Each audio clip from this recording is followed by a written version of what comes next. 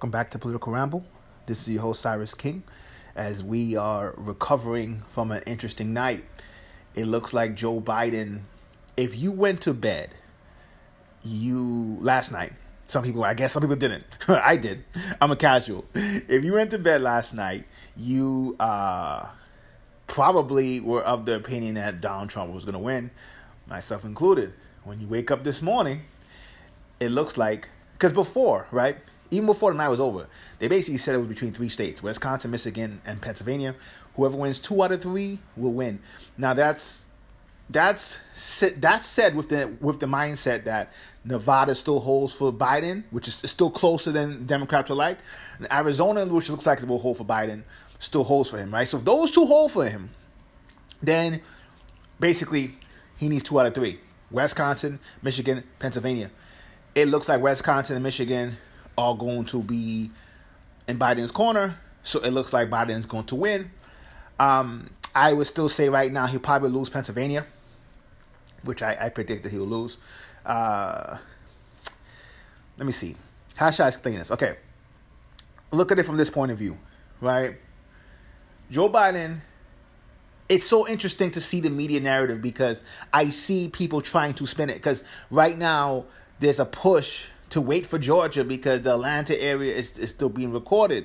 And we know that's a heavy African-American, population, heavily Democrat, heavy populated. So it almost feels like, and this is the part where I warned people on the left, the liberals, like the true progressive, really the true progressives of this, is that Biden's probably going to win, right? He's probably going to get to 270. He's probably going to lose Pennsylvania, but he's going to edge it out.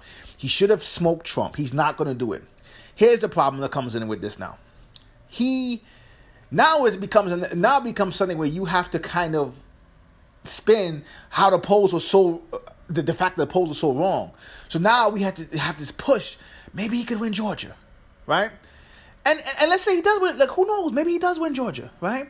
And maybe he does win Pennsylvania. And maybe he goes up to, maybe he has an electoral vote of a count of 304, right? They're going to use that to say, oh, the polls were off, but not that off. And they're also going to use that to say, this is why progressives should not be the candidate, because the country wants the Bidens, the more moderates. Do you understand that, according to polls, Trump actually did better with the moderate Republicans this year than he did in 2016. I find that hilarious and crazy when you think about it, because the Democrats are going to use this and say, oh, well, this means we're supposed to be more Republican-like. And I tell people, this is not about if I think they should or not. This is more about if you're going to have two parties that represent two different ideologies, that in a way, as much as you hear people talk about capitalism, socialism, all this other garbage people are debating, the two-party system, right, almost work to balance each other out in theory. Of course, they're both corrupt, but I'm just saying in theory, right? So whenever one gets too powerful, the average American just wants their lives to continue how it is. So if, in a sense, we need both of them parties to be balanced. I don't need Republicans acting like Democrats. I don't need Democrats acting like Republicans. I prefer independents. Honestly, I prefer a third party. But in a sense, because whenever you're acting, because here's the thing. Whenever you're acting like that, it's never real.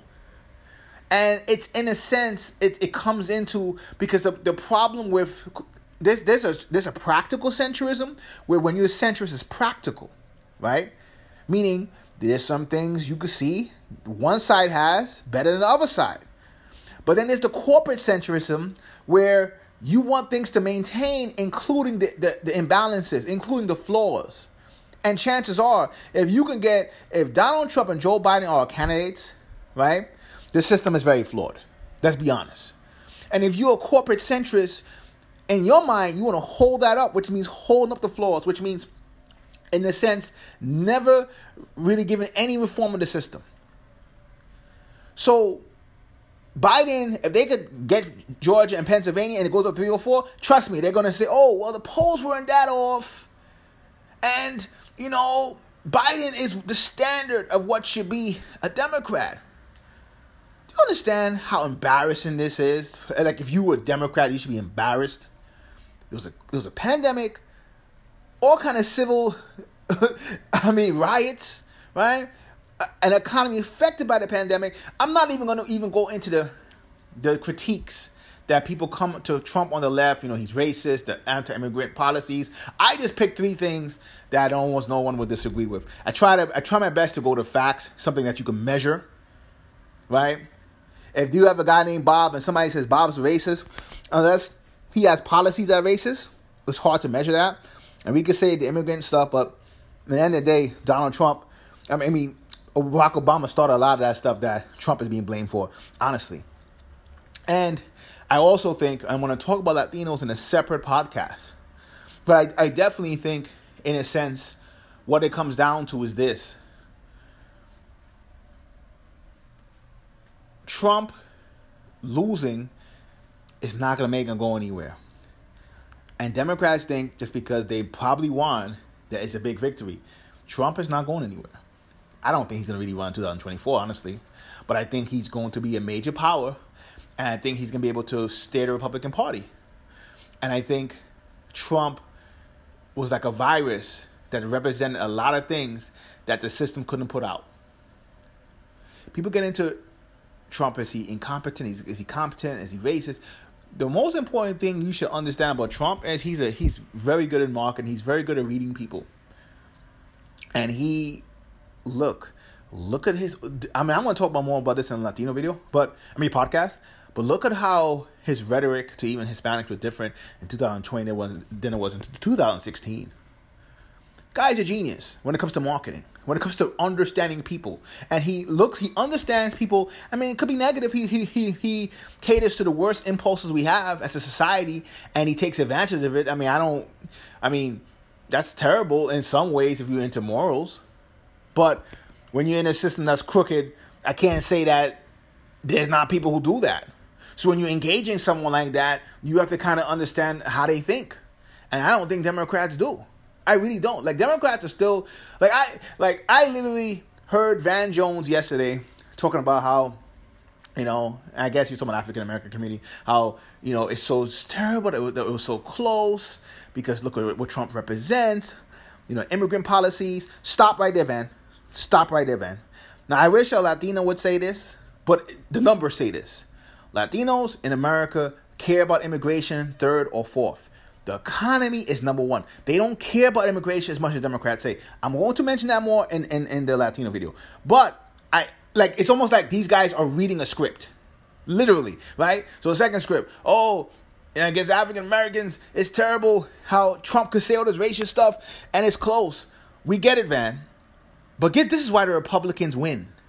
The Republicans do better at winning general elections to me because they don't look at it and say what we think the people should be like. They just respond to what the people are like and then manipulate them from that position. Right? And in a sense, you could say Barack Obama did that himself. As much as people talk, look at when Barack Obama beat Hillary Clinton. Barack Obama won the smaller states, right, in the primaries. He didn't win. He didn't even care about New York and California. I don't remember what happened with Texas, but he won the smaller states. Normally, in Democratic primaries, they don't necessarily do that. He won the smaller, the Montanas and the Wyomings. That's where he beat Hillary. In order to do that, you almost have to he had almost like a Republican strategy where the Democrats govern as a collective, right? So the Democrats, they want to govern because they're more globalist in nature. We're America, and in a sense, all 50 states kind of have the same identity. Like, that's why they don't care about electoral. That's one of the reasons why they don't care about electoral college. I mean, there's other reasons too, but that's one of them, right? I mean, there's other reasons too. Electoral college is biased towards land. It almost treats land as people. It's complicated, but that's one thing, right? Where Republicans understand that each state is culturally different, literally, right? So even if Wyoming votes conservative and Alabama votes conservative, they're going to be very different. So you have to especially let's say Utah, better example. Utah and Mississippi, they're both conservative, but you have to approach them differently. You don't see that as much in the House of Representatives, when they're being elected, or the Senate, because the people who are representatives of those states know that. But when you're in the general election, for whatever reason, they tend to miss when it comes to that because Democrats are in Virginia. Well, kind of idiot. They're in New York. They're in L.A. They're in D.C. They're in the coastal hubs. And they're almost looking at these places from afar. Instead of having this when Barack Obama won, you can tell he understood that concept. And let's be honest, Barack Obama kind of understood, we could keep it real, he kind of understood the country's racist. There was times that Barack Obama was chastising black African-American males, telling them they had to be better dads. Literally. You can tell Barack kind of knew the electorate, and he positioned himself based on that. Whether it's right or wrong, I mean, obviously, the negative to that is he's not going to get anything done. It's more about his brand and helping people. And that's why, in a sense, his 8 years set up Trump's 8 years, potential 8 years. Definitely set up Trump's 4 years. But that's part of it. And until Democrats fix that, they're going to keep having problems. So Joe Biden wins. They're going to laugh and they're going to do this and they're going to say, oh, yeah, especially if they somehow win Pennsylvania and Georgia. But, man, this should have been a 320, 350 blowout. This should have been an embarrassing defeat for Trump, and it's not. And unfortunately, I don't think the Dems are going to have any type of self-reflection when it comes to that. So Siris King for Political Ramble. Till next time, peace.